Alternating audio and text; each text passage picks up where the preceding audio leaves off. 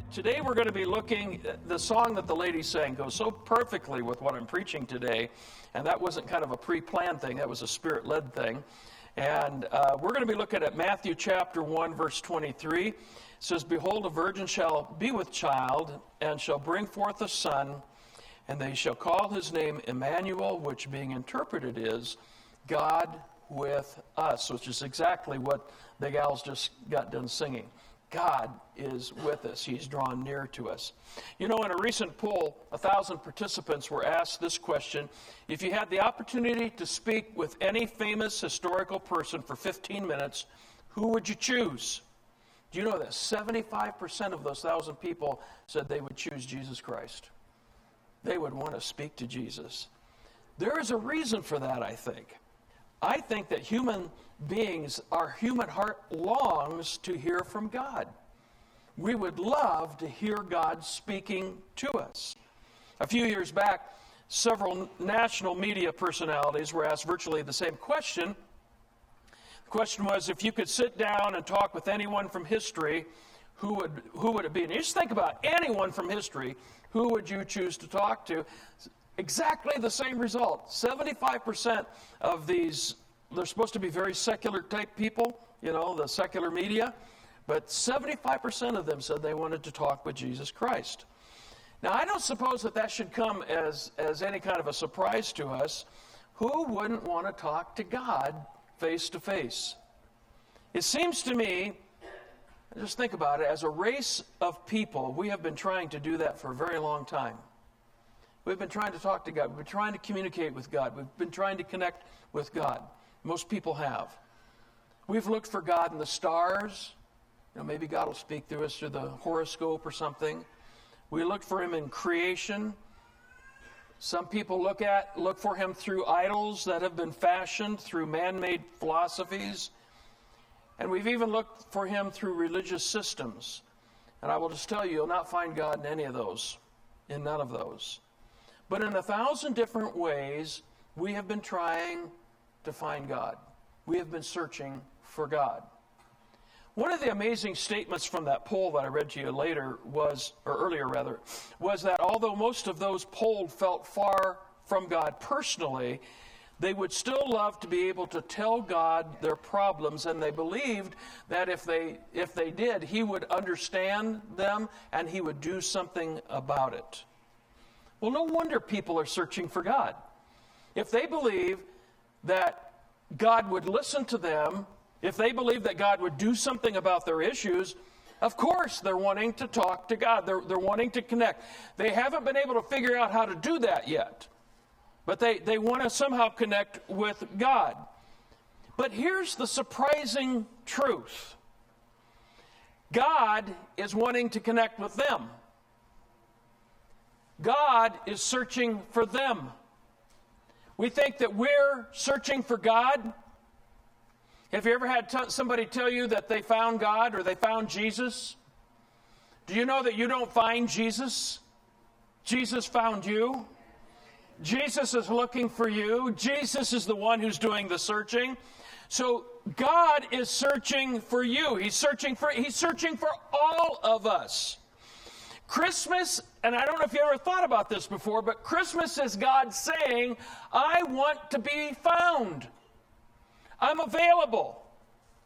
John's gospel says, John 1:14, and the word, that is a word for just why it's capitalized. It means Jesus. And the Word was made flesh. Jesus became flesh and dwelt among us, and we beheld his glory, the glory as of the only begotten of the Father, full of grace and truth. What you're seeing in the person of Jesus is God. You can't get to me, God says, so I will come to you. Your sin has separated you from me, so I will bridge the gap and I'll come to you. Wow! That is the message of Christmas. Never get so accustomed to it that you lose the wonder and the joy of what Christmas is. God saying, I'm coming to get you because you couldn't get to me. I love how the Living Bible puts that verse. And Christ became a human being and lived here on earth among us and was full of loving forgiveness and truth. And some of us have seen his glory. The glory of the only Son of the Heavenly Father. And that is still true today, that some see the glory and others don't, because they don't open their hearts to it. But if you open your heart to this amazing truth of who the baby is, you will see the glory of God in the Son, Jesus Christ, full of grace and truth. Isaiah prophesied in Isaiah 7, "Behold, a virgin shall conceive and bear a son, and shall call his name Emmanuel." You say, what does that have to do with anything? The newer translations translate that verse of the Bible, the word Emmanuel, giving us the translation, telling us it means God with us. That's why it's important. That's what the verse is saying. It's not just another baby born amongst millions born. It is the Son of, it is God Himself becoming flesh so that we can reach out and touch Him. It's the one person that those who were polled wanted to meet more than anyone else. Jesus, who is God with us. His name means that God is here. God is approachable. You know, some of you thought that the ceiling would cave in if you walked into a church. And you took a chance. Maybe you wore a hard hat on the way in, just in case. But it didn't cave in. Why? Because God is approachable. God is reachable. God is touchable. I want us to look at those three little words. This is a simple little sermon today. I want us to look at the three little words that are translated from that name Emmanuel, because I believe through each of those little words, God wants to speak a dynamic, life-changing truth to you. The first word is the obvious word, God. God with us. God. The name given to the baby born in the manger was the name of God. God Himself. You know, there have been times in my life that I have been around other people, and their being with me has meant the world to me. I've gone through a crisis. I've gone through a situation where having the love of other people has meant so much to me. Having the love of a wife, having the love of children and grandchildren, having the love of a pastoral staff, having the love of a church family, walking me through the situation has meant the world to me.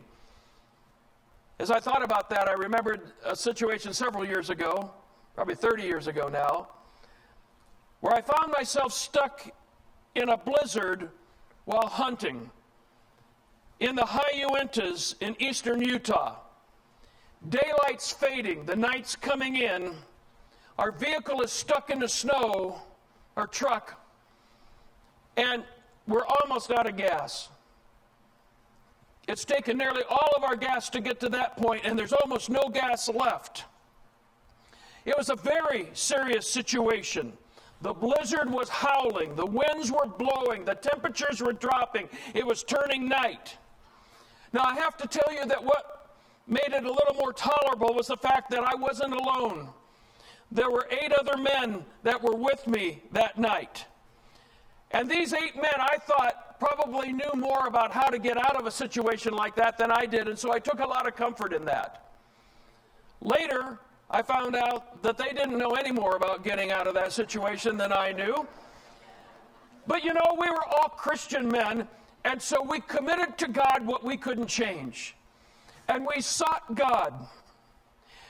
And I know that the scriptures talk about the dividing of the loaves and the fishes, and how Jesus prayed over the loaves and fishes, you know, when He fed the 5,000, and a few loaves and a few fish fed all the thousands of people as they were divided, and as Christ multiplied the provision. And as we prayed that night, and we looked at less than an eighth of a tank of gas, and I know that the scripture doesn't say anything about Jesus multiplying gasoline, and the gas gauge never moved, but it never went down either.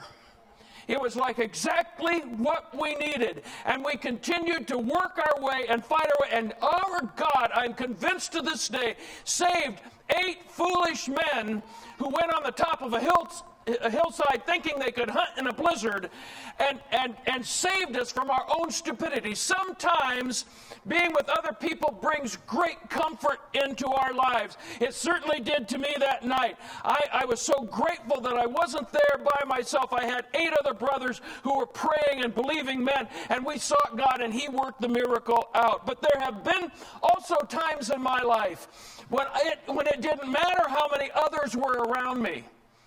It didn't matter how many friends. It didn't matter how many loved me. I had to deal with that battle alone. I'd have to deal with it on my own without the help of friends. There was nothing they could do. In those times, I needed God. I needed God. I'm here to tell you, if you haven't learned it yet, that there will be times in your life that you will face that only God will be able to help. Only God will be able to heal. No one else will be able to step in. It'll be beyond human hope or help. But not so with God. He is the God of the impossible. You know, some in our secular America today discount the need for the help of God. They even mock it. I noticed that the New York Daily News last week, in commenting on the GOP presidential candidates offering prayers about the shootings, that took place in California in San Bernardino, they ran their headliner the next day this way: God isn't fixing this. Are they saying that God can't help? Are they saying that God won't help? I don't know the intent of their heart, but if you were to read the lower portion of that, I don't know if you can see it or not, you would come away with the impression that it is their idea, that all of this is foolishness, that what we have to do is create new laws. That's the only thing that will help America.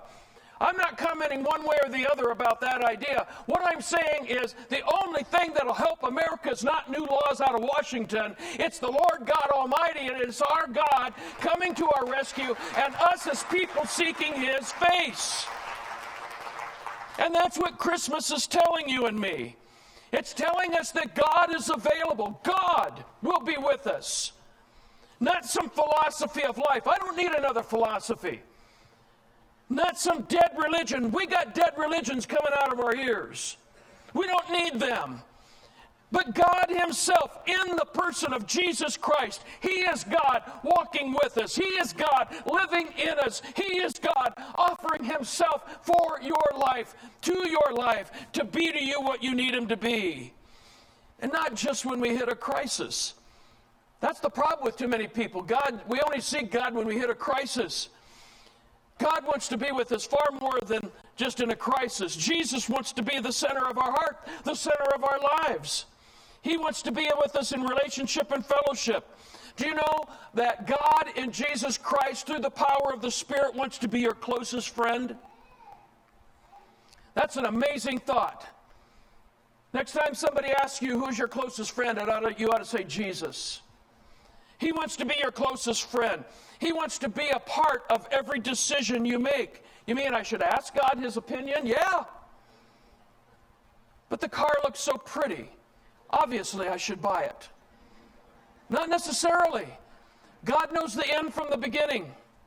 And He knows whether you should buy that or not. He knows whether you should move here or there. He knows what job you should take. He knows what education you should get. Jesus wants to be a part of every decision you make, every conversation you have, every day of your life. Jesus wants to bring God into the picture of your life and be your best friend. And that's what Emmanuel means. God, the Almighty, the Creator, a part of your life. A part of my life, really? Yeah, a part of your life. And His invitation is so simple. It's recorded in Matthew 11:28.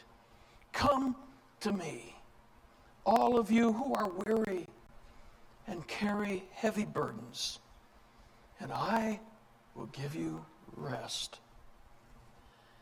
That's God inviting you to fellowship with Him.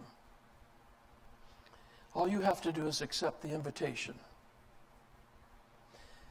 The second word The word with. God with. You know, many people believe in a God who is way out there somewhere in the cosmos.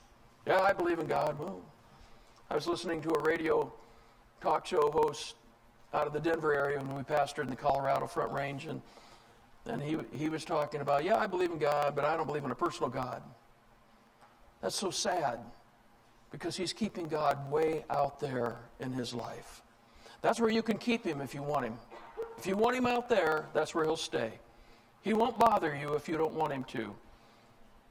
Unless you have a Christian mother or father or brother or sister or child who's praying over you, and then it doesn't matter what you want. God will come into your life. He'll come to your life. He'll challenge your life. But some people, they just see God as impersonal, distant, uninvolved, removed. I don't know this to be true because I'm not an expert on Islam, but I have been told by missionaries who are that there is no concept of a personal God in Islam. There is absolutely no concept by Muslims of a God who knows them and who loves them personally. But the name that the Virgin would give to her son tells us a different story about the true God. A God who isn't distant, who isn't far removed or impersonal, but a God who is with us. With us. A companion, a friend, a mighty God whose power is only dwarfed by the magnitude of his love towards those who seek him. Jesus said in Matthew 28:20, be sure of this, I am with you. I'm not just looking down on you. I'm not just a little aware. I've had people tell me, I don't want to bother God with all my problems. He's got so many other problems to worry about. Like, he's overwhelmed or something. What a small God you have. The reality is God can be totally focused on you while being totally focused on me too. You say, how can that be? Well, women can do that. I have noticed that through the years. Maybe God's a woman, I don't know. But I have noticed that women can do 2 or 3 things at the same time. Not me, I focus on one thing, hear one conversation, and that's it. But he's God and I'm not. And that's why he can hear you and focus on you totally and completely and give you his total attention while he's giving somebody else's total attention too. In fact, he's giving millions and billions of people on the planet his total attention. Hebrews 13:5 tells us that God has said, never will I leave you, never will I forsake you. He never quits caring, never quits loving, never quits training us for eternity, never quits being with us, even when we fail him.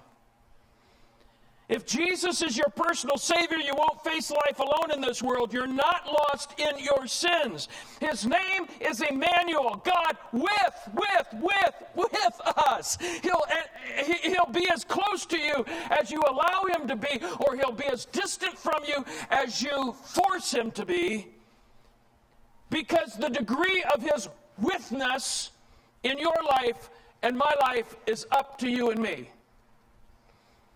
A few years ago, a couple within our network of ministry pastors here were both diagnosed as husband and wife with terminal cancer. They got the news within 2 weeks of each other. I can't even imagine that. I have, through the years, had to walk with friends whose wives have died of cancer, or walk with pastors' wives whose husbands have contracted cancer and died. I have never in my life had to deal with a family that both at the same time virtually got the diagnosis of terminal cancer. It was unbelievable. It sent shockwaves across our fellowship of pastors. Because of the severity of their condition, they had to resign their church that they were leading at the time. But the husband continued to minister as long as he was able to. I'm thinking that probably from the time of his diagnosis to the time of his passing, was about 1.5 years, perhaps 2 years. It's hard to remember exactly.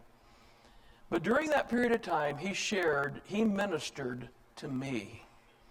The level of his insight into God's presence and God's love in the midst of his trial and his wife's trial was so overwhelming. I wrote him back several times because I got his blog every week. And I wrote him back several times and I said, Richard, we are praying for you, but the ministry is coming from you to me, not me to you. What you are doing in my heart is just absolutely, it's inexpressible, how you're touching my life by what you're sharing.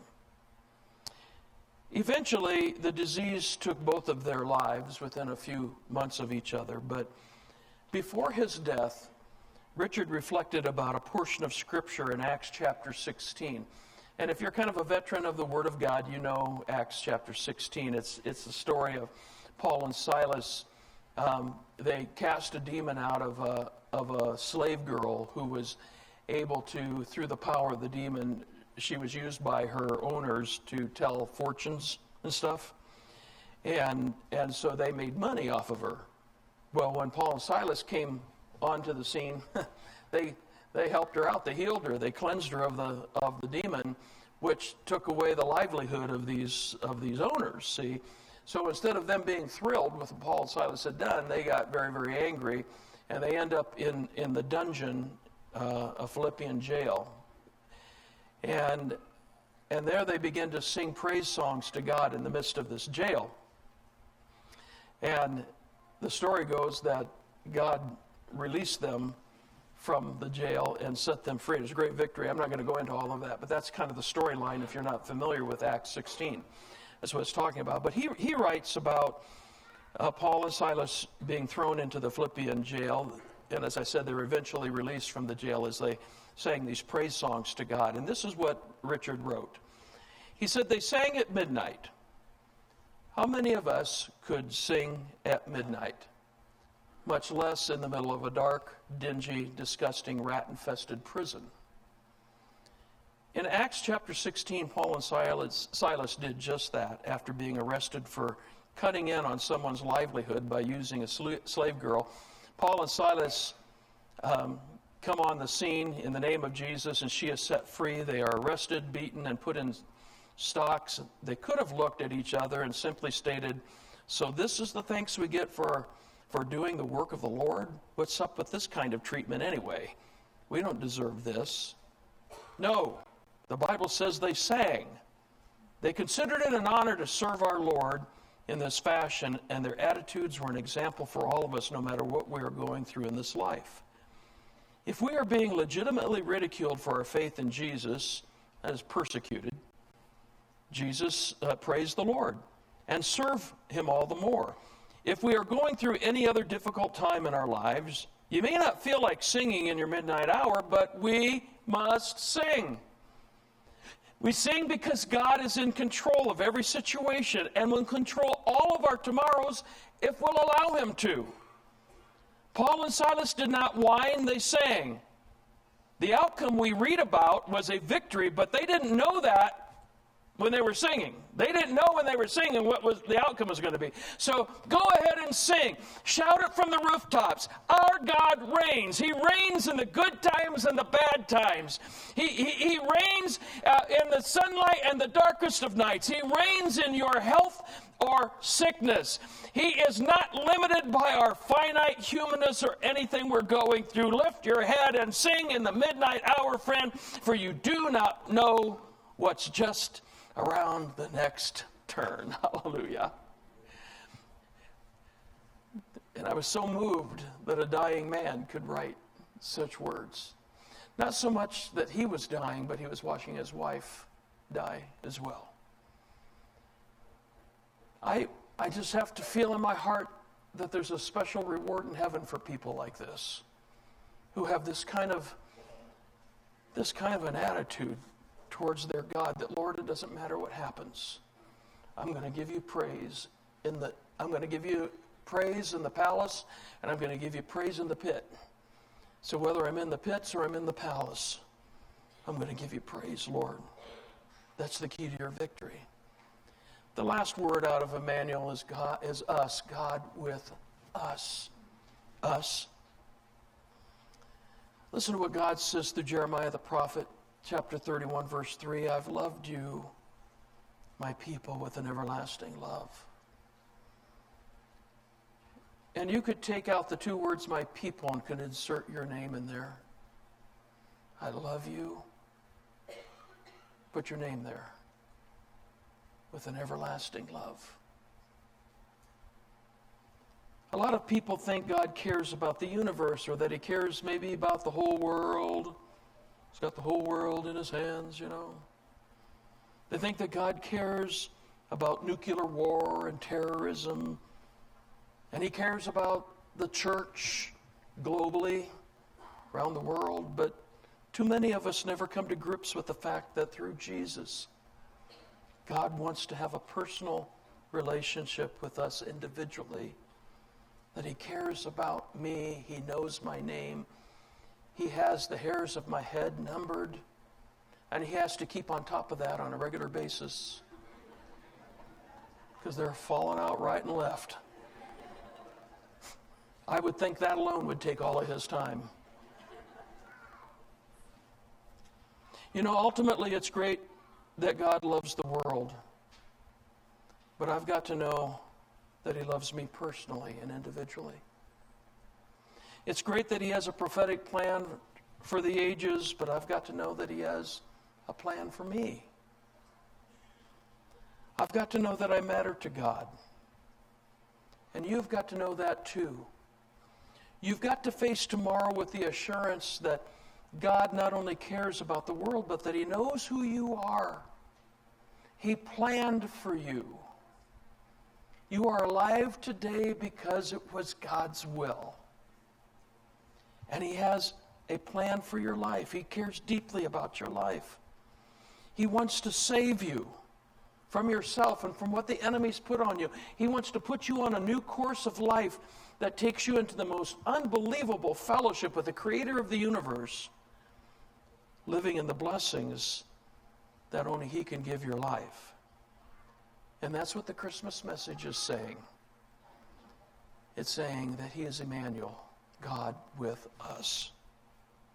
In fact, I think he is so personal with us that it doesn't matter, or rather I should say it does the scripture, no injustice to translate the name Emmanuel as God with me.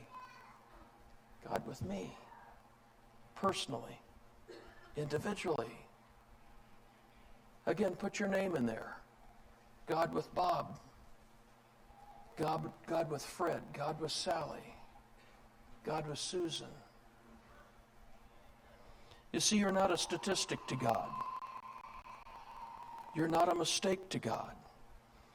You may have been a surprise to your parents, but you are not a mistake to God. He's a personal God. His name is Emmanuel. He loves you personally. And he would love nothing more than to be your best and closest friend. And he offers that to anyone who wants it. Anyone. You know, when the communists took over China in 1949, 2 missionaries were left behind. They were arrested by the government.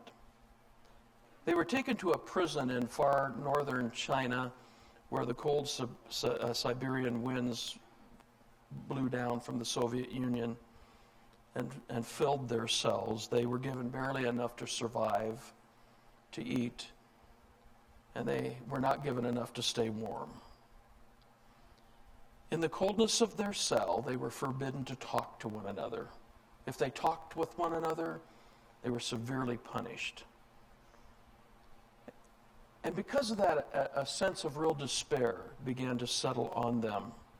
They began thinking about their homes, their loved ones that they would not see over the Christmas season. And as the despair began to grip them, one of the men was filled with faith for a moment, and he took some straw and he began to form a word. Emmanuel.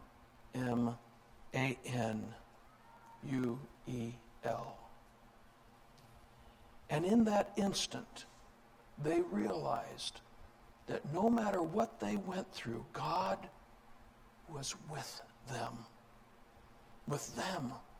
in the cell. And as they began to realize that, the reality of the Christmas season just began to fill their hearts, and the glory of God filled a communist prison cell. And these men, though their circumstances did not change, were transformed by the power of God's grace in their lives. Now, I share that with you today to tell you this. You may be facing a very cold and hard time in your life right now. Cold Siberian winds may be blowing across your family. And you don't know what the outcome is going to be. You don't know how you're going to make it. You don't know how you're going to pay the bills. You don't know what you're going to do with the fact that you just got laid off. And it's Christmas. And you barely have enough to provide food or shelter. And you don't know what's going to happen with the doctor's report that you got last week that seems to tell you there's no hope. You don't know what to do with a marriage that seems to be falling apart. You don't know what to do with kids that are so rebellious, they tell you they hate you. And they don't want to be involved with you or your God. And you don't know what to do. That's why God gave us Christmas. That's why he gave us Jesus. To tell us that we can make it. Not because, as Carrie said, we're going to pull ourselves up by our bootstraps. But we're going to make it because there is a God in heaven who can turn the worst situations into the greatest miracles if we'll let him. If we'll give it all to him, he'll handle it all. His name is Emmanuel, God with us. And so the New York Daily News said last week, God isn't fixing this. But I'm here to tell you that the truth of Christmas is that he will fix whatever you bring to him. Your life, your marriage, he will fix the outcome. It may not fix the way you exactly want it to, but it will fix exactly the way Jesus has determined it should be fixed if you'll give it to him. Here at Life Church, we pray that you have a blessed week. Please connect with us on Facebook, Twitter, or Instagram, or you can always go to lifechurchutah.com.